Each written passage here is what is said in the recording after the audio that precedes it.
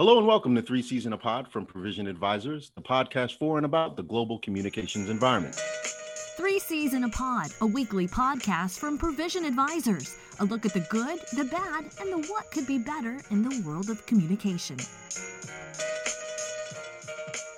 Well, folks, the Super Bowl is over and we've got roughly 6 weeks until pitchers and catchers to report. In the meantime, I hope you've been following the NBA and college basketball season that's currently underway. And speaking of the big bowl game, I think we have to get into at least a few salient points about what the Super Bowl coverage meant to each of us and our takeaways from the game. So we'll get into that here in a bit. Folks, please continue to check out 3 C's in a Pod on iTunes, Spotify, and Google Play. We appreciate your follow and your feedback each week. Also know you can find us on Twitter at ProVAdvisors with an S, and check us out on the web, www.provisionadvisors.net. The Super Bowl took place on Sunday night, and I do believe there were plenty of takeaways from the game. So we're going to go around the panel. Start with John. Listen, there was a lot that took place. We can look at it from a lot of different angles. I'm interested, John, in what you took away from the game, commercials, amount of people, what stuck out to you? Let's talk about the Super Bowl as a journey on the road back to normalcy, which I really like to talk about. You know, here was a game that I talked about on the last pod, which is everyone's kind of waypoint in their winter. You know, dry January is over. It's the Super Bowl. You know, once the Super Bowl is over, I'm looking forward to baseball spring training. Definitely not looking forward to work the next Monday, probably the least productive day in the American workforce on the calendar. So I looked for it to be normal. And there's a fantastic article on ESPN, which I encourage everyone to read, by Tim Keown, who's a great writer. And he just talks about the Super Bowl as, you know, the title of the article is "After a Strange Season, Watching Tom Brady Win a Super Bowl Felt Familiar." It was a return of familiarity, which for me, I embrace begrudgingly, just because I'd really rather root for anything to happen on this earth rather than Tom Brady win another Super Bowl. But he won, and it did. It felt like, you know what? This is what normal life is. Tom Brady in the Super Bowl, Tom Brady winning a Super Bowl. If it gives anyone that sense of the return to normalcy, hopefully that's it. But I was also struck by just the weirdness in the communications world of it. You know, the whole thing, the way the Super Bowl started, you know, it started very oddly with like this virtual draft. Commissioner, Roger Goodell in his basement trying to hit all the notes that typically elude him. I'm taking a bit from the Tim Keown article here. You know, the halftime show was just super odd. The commercials were a mix between really heartfelt and healing from years of Trump to, you know, just sophomoric jocularity. Mm-hmm. So for me, I found myself watching so little of the game because, let's be frank, the game sucked. It was a horrible game with a horrible performance. And Bashan, you tweeted something that I thought was very relevant. Anyone wondering why the Chiefs looked like ass the other day? I don't know. A bunch of them almost got COVID from their barber, and the coach's kid basically almost killed a family because he was drunk driving, suspectedly. Right. So that event, I think, put a pall over the whole thing. And then everything from the way it started, the mixture of in-person stuff with virtual stuff, the weird halftime show, and I'm a huge fan of The Weeknd. I walked away from it just feeling like I wanted more, particularly from the NFL. Like, do this better. You had a long time to like plan for this. I just thought it could have been better. Chris? I laugh. I mean, it's just, I guess I'm on the other side of the coin on almost everything you said. Take your time. Here we go. I love First of all, John, embrace Tom Brady. Embrace the brand, the athlete. Never. You talk about the road to normalcy. And I don't think I think if you're on the road to normalcy, like if you get off the exit, you know, and it says normalcy 10 miles, at about the 7 mile mark, the bridge is out, right? There is no road to normalcy, right? So like, I think we just need to buy property on one side of that normalcy bridge, and that's where we're going to live. So aside from Tom Brady, everything from his arrogant walk off the bus with no mask on to mean, just the whole mystique. I mean, it was all Brady. There's a guy that has his brand down pat. So I don't think you can hate there. On the commercials, I think this year showed us 100% that commercials for the Super Bowl should be funny. I mean, Bruce Springsteen is a fucking sellout. Okay. He sold, like, that's a Jeep commercial, right? If you're interested in that message, take a ad out in the New York Times and pay for it with your own money. Like, don't wear a designer leather jacket and some goofy ass cowboy hat. Last I remember, he's from the Jersey Shore, right? Mm-hmm. Bash, do they wear cowboy hats in New Jersey and in New York? Like, what am I missing? Not out there on the Broadwalk. I just was very disappointed in that, and any of the commercials that, Budweiser's whole, like, we're not going to do a commercial, but we're actually going to do like 8 commercials and take your lemons and turn them into lemon seltzer. I don't get it. The halftime show was fabulous. I mean, it was absolutely fabulous. And it should be nothing more than a 17-minute interlude so that you can go to the bathroom, you can recharge your beer, and you can reheat the cheese dip that now has that like layer on top. Like that is my bar for the halftime show. The weekend was fabulous. Up until last week, I thought the weekend was Saturday and Sunday. Like I didn't even know there was a human called the weekend. And now that's all we play in our house for the last week. So I think people should just enjoy it for what it is. I give the NFL a lot of credit. Now I'll get serious just for a second. They carried out a season. I mean, they were America's petri dish. They were America's like litmus test for everything. Did they stumble? Yes, they stumbled in kind of classic NFL ways, but I mean, they got to the Super Bowl. They got to the Super Bowl without a major interruption in play. For the most part, they kept a bunch of 20 to 25-year-old athletes with tendencies to be knuckleheads. They kept them on the reservation. They donated a lot of money. They did the best that they could in terms of like taking care of the communities that they were in. So I give them a lot of credit. I think the Super Bowl and the season was a win for the NFL brand, and I think it was a win for football.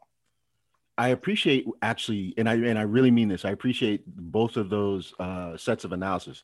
If there's anything that I've tried to at least promise myself in 2021 is to not be above my own self-critique, and that is to sort of look at some of the opinions or the decisions that I land on, and then really dig deep into them. And what I mean by that is this: I need to actually retract what I said leading in, or like what got me to my leanings on the Super Bowl. And, this is part and parcel to where we've arrived in the polarization of most everything in our lives. Looking at the background story of the Tampa Bay Buccaneers, there's a lot more than what meets the eye. And I am guilty of not necessarily digging in or opening up my eyes to what Bruce Arians and the Tampa Bay Buccaneers organization had done leading up, to this season and throughout this season. I'm amazed at the number of people that were in the stands. That's something that really got my attention. Definitely, I was watching the Super Bowl with 2 other people, George and Linda Mann, in a safe, what I deemed a safe environment.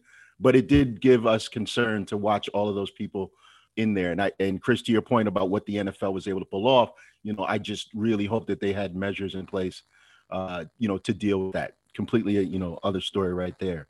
The game itself, I mean, I have to give credit. John, you were saying that the game was really horrible, but I'm looking at what Todd Bowles and Byron Leftwich were able to do, along with Bruce Arians and the rest of that coaching staff, what they were actually able to put together against Kansas City, against the juggernaut of Patrick Mahomes and company. And so I'm going to give credit right there to those folks in terms of their ability to, put points on the board and then keep Kansas City off the board. So in some regards, that was masterful.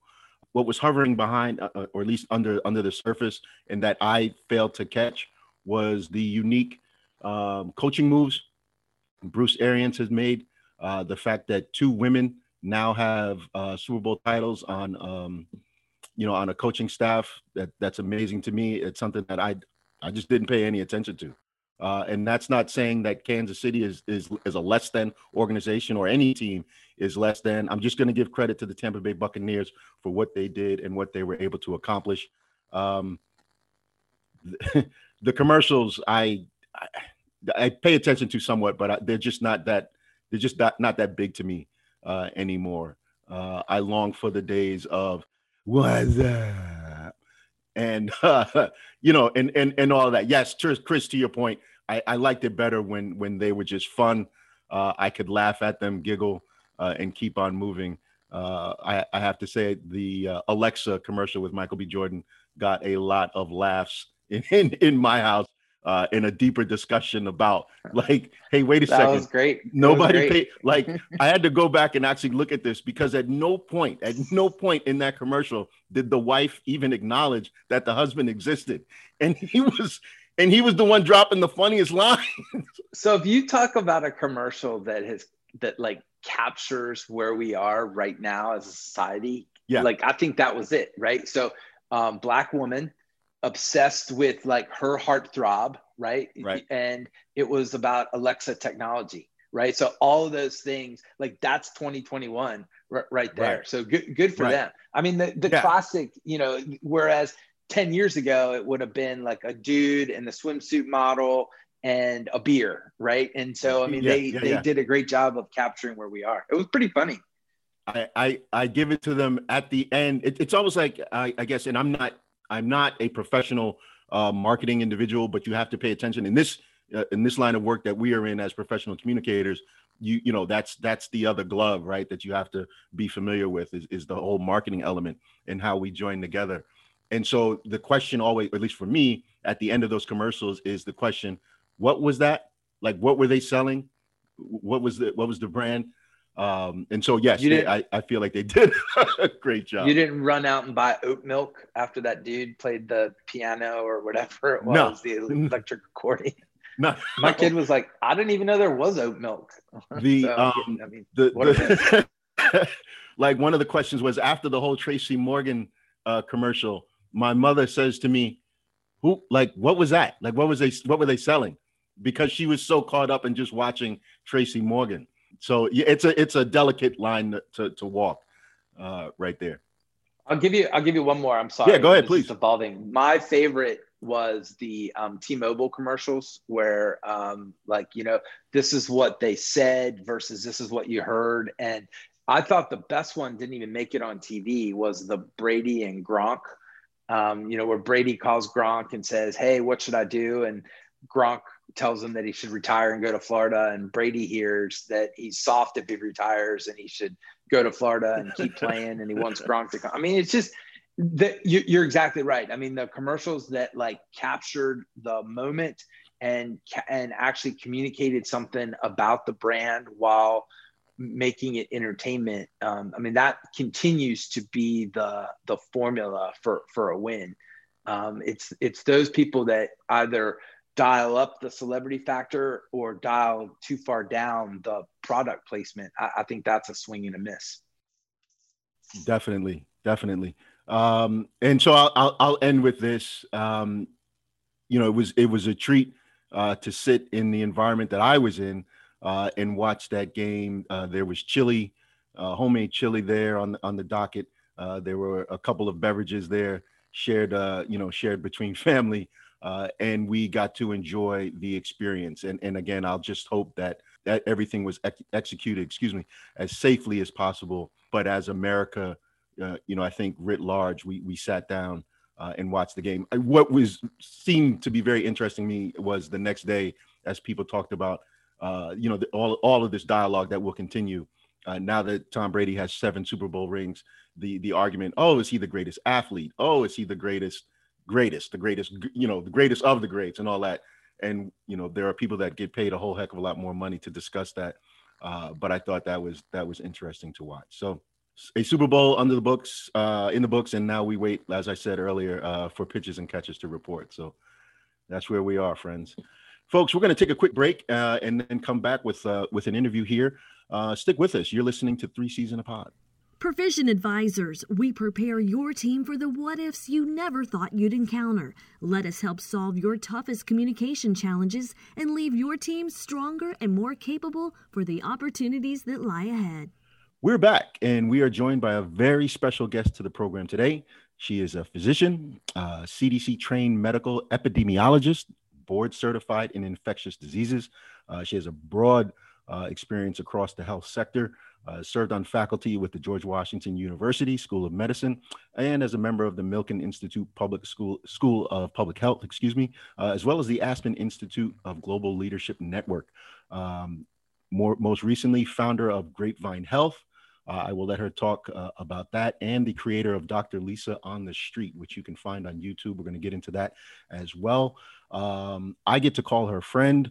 Ladies and gentlemen, she's Dr. Lisa Fitzpatrick, and we're glad to have her on the show with us today. Lisa, how the heck are you?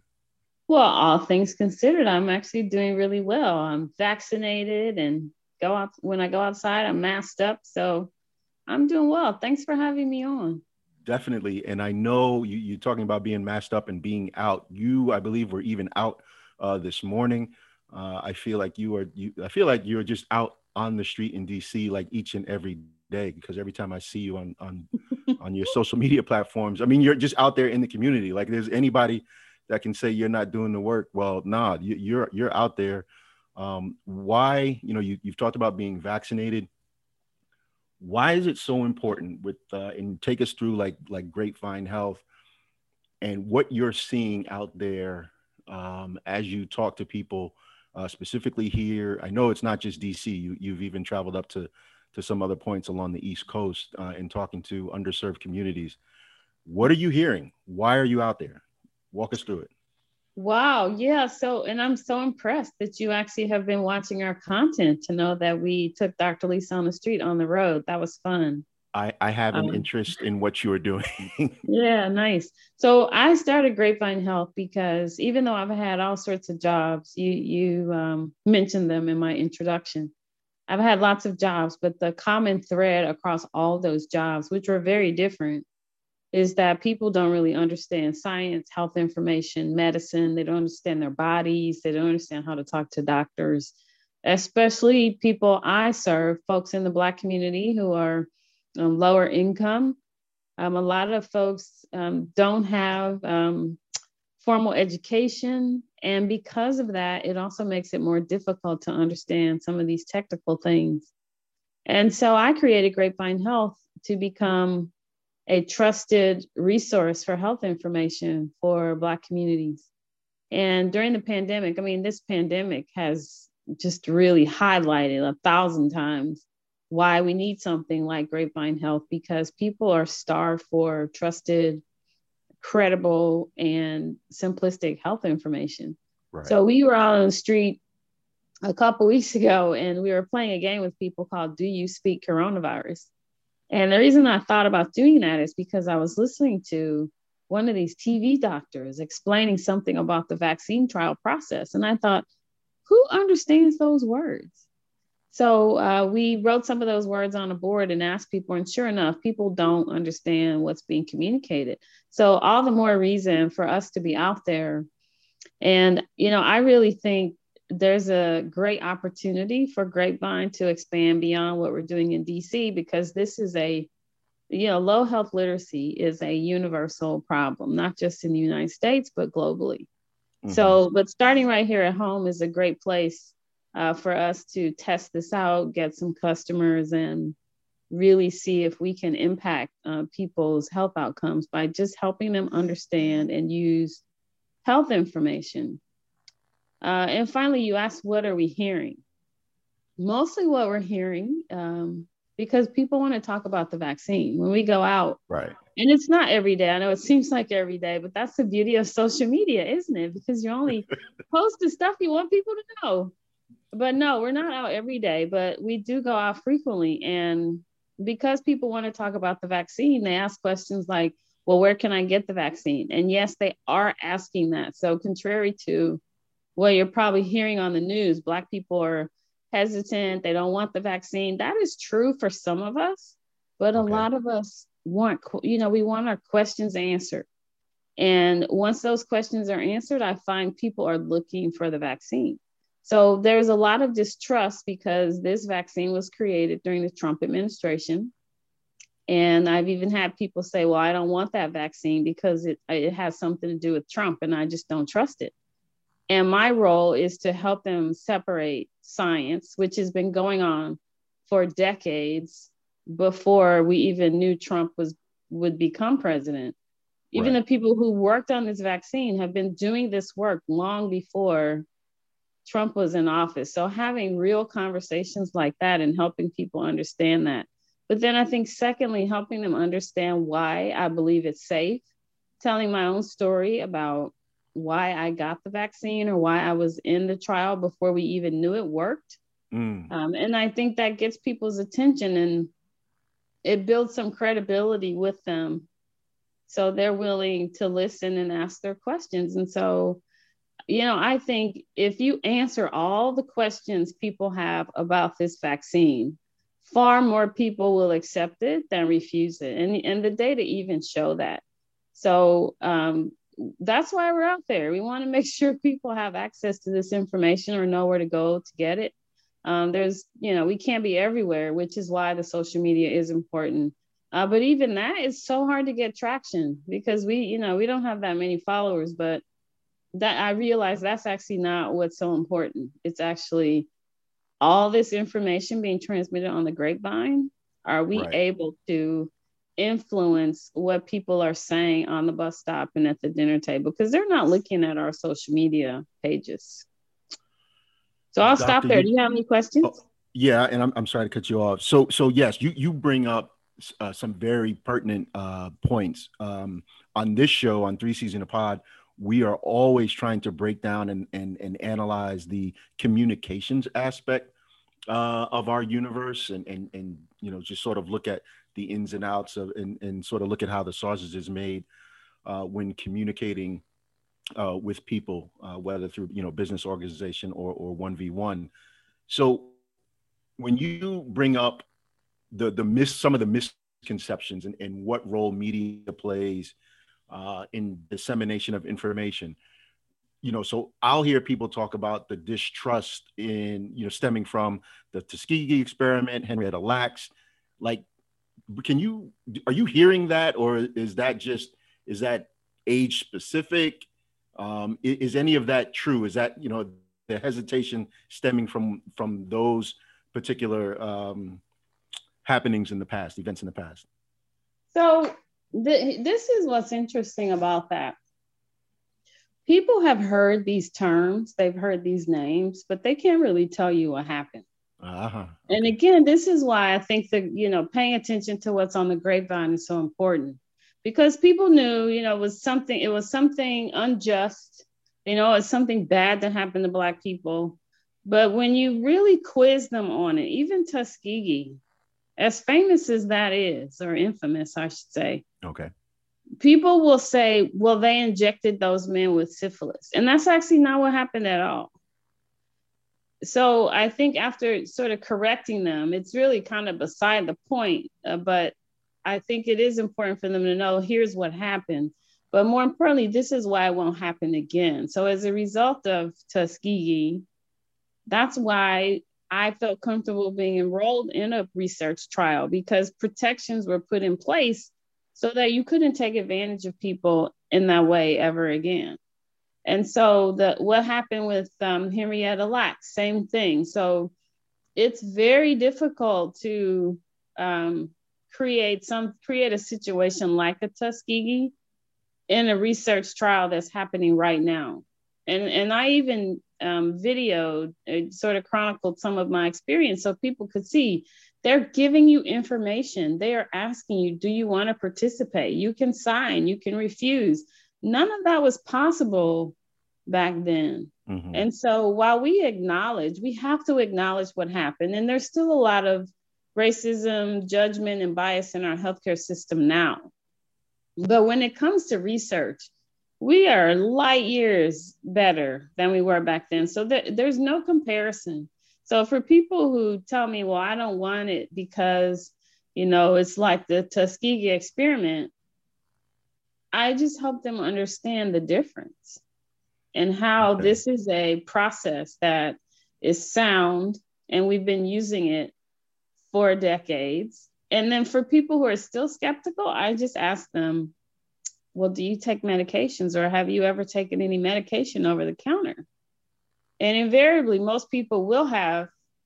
And then I explain to them, you could not have taken that medicine if it had not gone through the process. This same process the vaccines are going through, all medications have to go through those processes as well. So, and I think, again, just helping to demystify the process and the science for people, I think it allays a lot of fears, and it also helps people feel more comfortable. And then finally, people often say, well, I'm just going to wait. I'm going to wait and see what happens. Well, it's been over a year. It's been nearly a year since the first person was injected with the vaccine for coronavirus. Really? And second of all, there are over 30,000 people who got this vaccine. So anybody who feels like they need to wait because they don't want to go first, it's like we all went first. The people who enrolled in the trials starting last March. Right. So it's just giving people information to help them understand what's happening. That's so amazing, that because you just jogged my memory. I was like, oh, that's right, she was in on the trial, and I feel like we don't hear enough about that, which leads me to ask this question specifically within Black and Brown communities, underserved communities. What are you seeing is the greatest challenge to getting out the needed information, the accurate information? And I'm asking that question knowing that you and I have had a conversation about communication in the Black community before. So what is it? I mean, you're doing great work going out there on your own time with your own energy and own funds to get out there and talk to people. Where else can people go? What else do people need to do? So, people ask me this question a lot, whether it's somebody, I'm trying to work with, business wise, or whether it's a community organization, but it's not just one thing. I think that's what's frustrating, that you have to blanket, every possible avenue. So not just social media, not just television. And if you're watching television, it's not just this station or that station. People are cobbling together this information from so many different sources. And because there's so much misinformation out there, it's hard for people to sift through it. And that's the other reason I think it's valuable to be on the street, because having people become accustomed to seeing doctors and people like me out in the community builds the trust we need for them to believe what we have to say. And and you might think people immediately trust me because I'm a doctor, but a lot of times they don't. In fact, I was walking by an alley a couple months ago, and there was a group of guys there, and I started talking to them about coronavirus, and somebody stopped the conversation and said, wait a minute, who are you and where did you come from? You can't be a doctor. Doctors don't just show up in the alley. So, we have some work to do, but this information has to be everywhere. It's got to be in the doctor's office. It's got to be at the pharmacy. It's got to be on television, on the radio, and because you can't catch everybody. And the other thing I'll say about this is people often think, well, especially in underserved communities, you just have to put the ads on the bus stop. Do you know how many people stand at the bus stop and never read any of the ads on the bus? So I think this is what's so intriguing to me about it, trying to sort of perfect the approach to communicating about health issues, is that you're just learning all the time. Right. Because what one person understands, you could say it in the exact same way and the next person won't understand it. And you'll have to find a different way to explain it. So, and I'm getting really good at trying to explain to people what vaccines do And you'll appreciate my latest metaphor I've come up with, because this guy just couldn't understand what I was saying. And I said, well, it's kind of like the purpose of a vaccine is like a bouncer at the club. Mm-hmm. If you show the bouncer the pictures of the people who can't come in, he's going to do everything he can to keep those people out of the club when he sees them. That's like the vaccine, what it's doing in your body. And he was like, oh. So, but after all these years, that's the first time I came up with that metaphor, because I had to learn how to communicate to him. I like that. So, learning how to communicate that's very good, actually. Chris, did you want to chime in? Yeah, I did. I'm kind of taking notes here. And I've been to your website a few times, as Bashan has mentioned some of the work that you guys are doing. Kind of zooming out a little bit for folks that are communication professionals. Talk to me a little bit about your learning process, right? Not a professional communicator, you're a physician, but I mean, steeped in science. So you're familiar with, trying things. And if that doesn't work, trying something else. And if that doesn't work, trying something else. Can you talk about kind of how you've gotten to the place that you are now? I mean, did you just go out there and do it? Did you have some advice? Can you kind of take us through the growth and evolution that has you a year into this? Yeah. Well, I think that at my core, I'm a curious person. And I'm also someone who likes to peel the onion. That's how I figured out this is really about communication. That's the gateway, I think, to changing the way people engage in healthcare related relationships. That's the gateway to having people recognize little things they can do to be healthy. A lot of folks don't understand. I had someone ask me a few years ago, well, how do people survive heart attacks? And I said, well, what do you mean? She said, because when you have a heart attack, your heart explodes, right? So I think we take for granted, especially physicians, we take for granted that people understand what we're talking about. And so the more I realized this, the more I started to focus in on how I was communicating and whether or not I was taking time to explain things to people. But I would say the pivotal moment was during an Ask the Doctor session for a 100 Black Men program. And a man came up to me afterwards and he said, how does someone like me access someone like you on a regular basis? And, I still remember that. I'll never forget that man walking up to me and asking me that, because despite having a doctor, despite taking medications, he still didn't quite understand. But somehow the way I was communicating with him, the words I was using or the examples or whatever it was really resonated with him. So I thought, well, how do I do that? I'm one person. So then I thought, well, okay, this is where the tech has to come in. People are on their smartphones, they're on their laptops and tablets and on the internet. So, okay, maybe I need to do something on the internet. And one night I was watching Jay Leno jaywalking. And I thought, I should try that with health. And that's actually how Dr. Lisa on the Street was born. Because I found a videographer and we went out on the National Mall and started talking to people about flu. And then we showed those videos to a bunch of people in the community and they really liked it. So that's sort of how it happened. But also just recognizing my patients, especially patients I inherited, who I would talk to and realize they didn't understand anything about their medical history. So you're right. We are not trained to be the best communicators. Most doctors, it's easier for us to speak in doctor speak. And it takes time and intention. You have to be thoughtful to figure out how to speak in the language the public and patients understand, but it's vital. And so that's why I've decided to commit myself to building a company like Grapevine, because there are people just like that guy who walked up to talk to me. There are millions of people like him out there who need access to trusted, understandable information. So that's how. I mean, it's you see this when you do when you take time and you look at your products, but you really get it in having a conversation with you. I mean, you are an amazing storyteller, Lisa.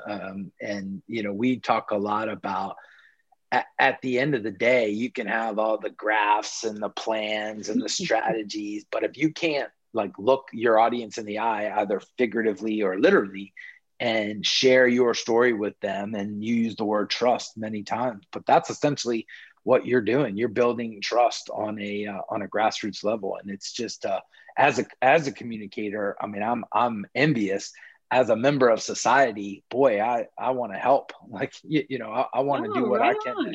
I want to do what I can to help. So how could people help? How could they, whether they're a communicator, if they wanted to make a donation, if they what could people do to help you continue to share your message with the community? Yeah, well, I would say there's something everybody can do. So for just a person who's in the public that wants to follow Grapevine Health and Dr. Lisa on the street, subscribe to our YouTube channel. And the reason that's important is because apparently on YouTube, you can't go live on the street unless you have 1,000 followers. So people are watching the videos, but they're not following, they're not subscribing to the page. So that's the first thing. The second thing is help us find doctors like me. So sure, I created Dr. Lisa on the street so that we could digitize that experience and show people and teach them that way. But how powerful would it be if there was a Dr. Lisa on the street in every city or in every state? So if you run across healthcare providers who are good storytellers, who can make complex medical and scientific information simpler and understandable, send them to us, because we're building a speakers bureau of doctors who can do this. So it won't just be Dr. Lisa on the street, it will be doctors on the street.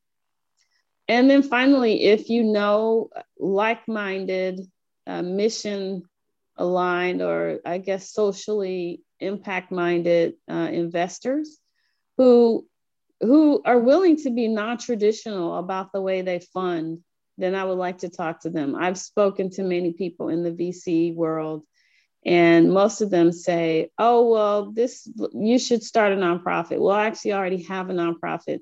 I think, the health sector investors are leaving billions of dollars on the table every year because they don't believe there is profit or money to be made helping people understand how to take care of themselves and how to engage with the healthcare system. In fact, the number I share with people, there was a report on the impact of low health literacy by the National Academy of Sciences several years ago, and their estimate was $230 to $260 billion with a B. Money was spent in the healthcare sector because of low health literacy. So that's an opportunity, but the conversations are going to be very non-traditional when you're talking to VC, because this isn't about hockey stick returns like they're accustomed to. But, I think people just have to believe in the mission. So if you know of companies or people like that, we'd like to talk to them. Chris, I don't know about you, but every time I have the chance to talk to Lisa, I always leave feeling more educated and lighter on my feet. And today I just feel hopeful about tomorrow. No, absolutely. Yeah. Ladies and gentlemen, she's Dr. Lisa Fitzpatrick, and she's a friend of the show. The website is www.grapevinehealth.co. You can find her on YouTube. It's Dr. Lisa on the street, correct? Yeah, that's right. But it's on the Grapevine Health YouTube channel, but they could also just type in Dr. Lisa on the street.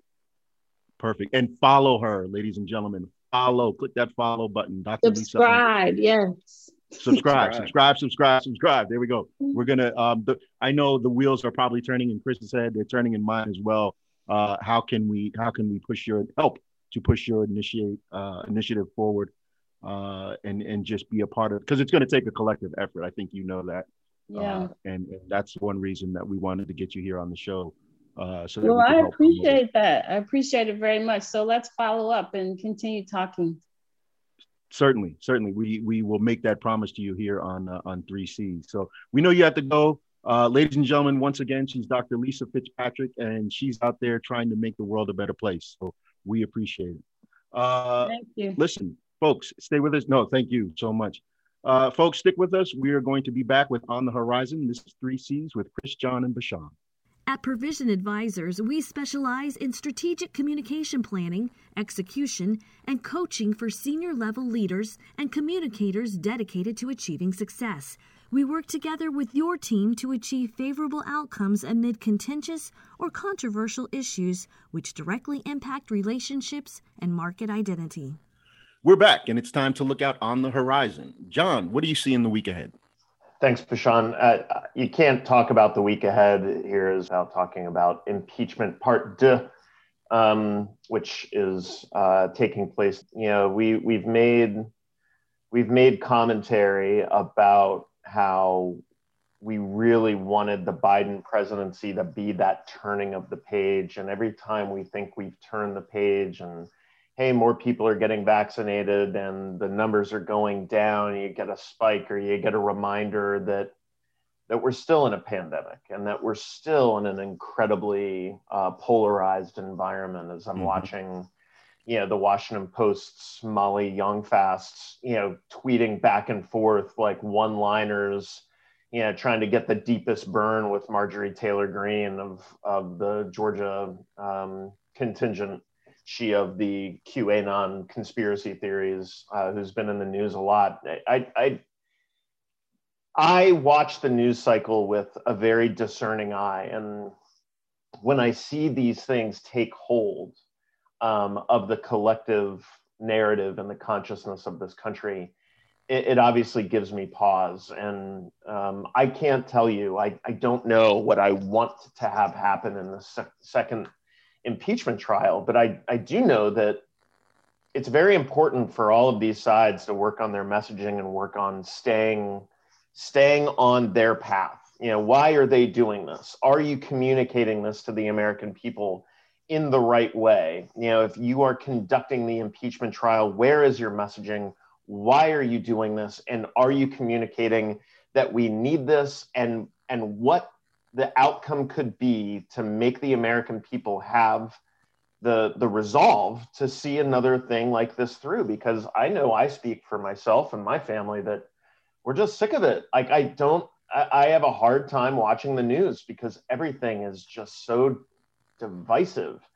So I'm going to watch for the impeachment trial to see what happens. And if you're asking me to do some predictive analysis on how this is going to work out, I have no idea, to be honest with you. I don't know where it's going to shake in the end, but I would advise clients that this week is probably not the week that you want to drop your big news, because the impeachment trial is going to fill this void left by the Super Bowl and probably be in everyone's collective conversation for the next couple of weeks. Thanks, John. Appreciate it. Chris, over to you. Yeah, John, I want to follow up on what you said, and then I'll let you know what I'm watching for. I think we've talked about it a couple of times on this podcast. I mean, right now in the United States, there really is 10 to 12 million people that sort of matter from a swayable audience standpoint, right? I mean, there are those people on the left that will never vote for Donald Trump. And really the left and right? So, I mean, there's kind of the never Trumpers and there's the never anybody but Trump. And then there's the 10 to 12 million people in the middle. And that's where I think the Biden administration really needs to focus the preponderance of its effort in terms of, one, if they want to have a successful midterm election, and two, if their hope, and it's kind of sad to start already talking about the next presidential election, but if they want to get reelected. And I just look at the impeachment or things like the impeachment, and while accountability is very important, I think you can look at the votes already, and he's not going to be impeached. And you're going to miss a lot of that 10 to 12 million people, and you're going to basically spend the week or 2 weeks, however long it takes, off message. And so that's disappointing as I think we all agree, the first 100 days of this new administration matter dramatically. Moving quickly to what I'm watching, I continue to watch this SolarWinds hack and the fallout from it. And I think that the more and more that I follow it, we follow it, because we do have clients that are very close to it for a variety of reasons. I really think that Americans need to pay a lot more attention to what's going on and what we learn from this hack. Not just the tactical implications of, like, did Russia, is this a espionage mission? Is it a hack? Is it? I don't know that really matters. I mean, that's kind of inside baseball for the cyber community. But there are a lot of lessons about just how easy it is to get information and how easy it is to lose control of networks. That, as we chuckle about the Alexa commercial, and we chuckle about where we are in society, these types of events are going to be very, very important. And we as communicators and leaders need to do a better job of making these things matter to a broader audience than just the cyber community or just the military or just the national security world. So I'm hopeful that over the next couple of weeks that people figure out how to communicate this issue to the mainstream, so that all of the lessons learned beyond just the inside baseball can get out and people can benefit from what is a pretty ugly situation. Chris, you're absolutely correct. I mean, it's really scary to watch, and we will be paying attention to the fallout. You definitely make some great points there about just what Americans need to pay attention to as these things happen. I think sometimes it's real easy to get lost in some of the other goings-ons when there are some really important issues regarding that hack and the fallout from it. So that's something we'll definitely be paying attention to. Folks, I'll say this. We started the show talking about the Super Bowl. One thing I will be paying attention to, not just this week, but over the next perhaps 10 to 14 days, is really just, how safe people were in that Tampa Bay region. We understand that, while vaccinations are still ongoing, there are still people out there contracting the coronavirus and really suffering from it. So as we look in terms of potential super spreader events, just what the fallout from the Super Bowl will be, and listening to certain doctors and other scientists out there, we need to look at the next 10 to 14 days to see if the collection or the larger collection of people in that environment could have led to something potentially unfortunate. On a lighter note, folks, here's a little bit of a freebie for you. Anyone that's not paying attention, there is such a thing as Valentine's Day coming up this week. So all of you out there who need to send flowers, candy, or just a message of love to your partner or child or whomever it is that you'd like to reach out to, remember Valentine's Day is Sunday. So jump up there, 1-800-flowers.com. We'll be looking for that check in the mail. That's 1-800-flowers.com, and send a nice little note to someone that you love.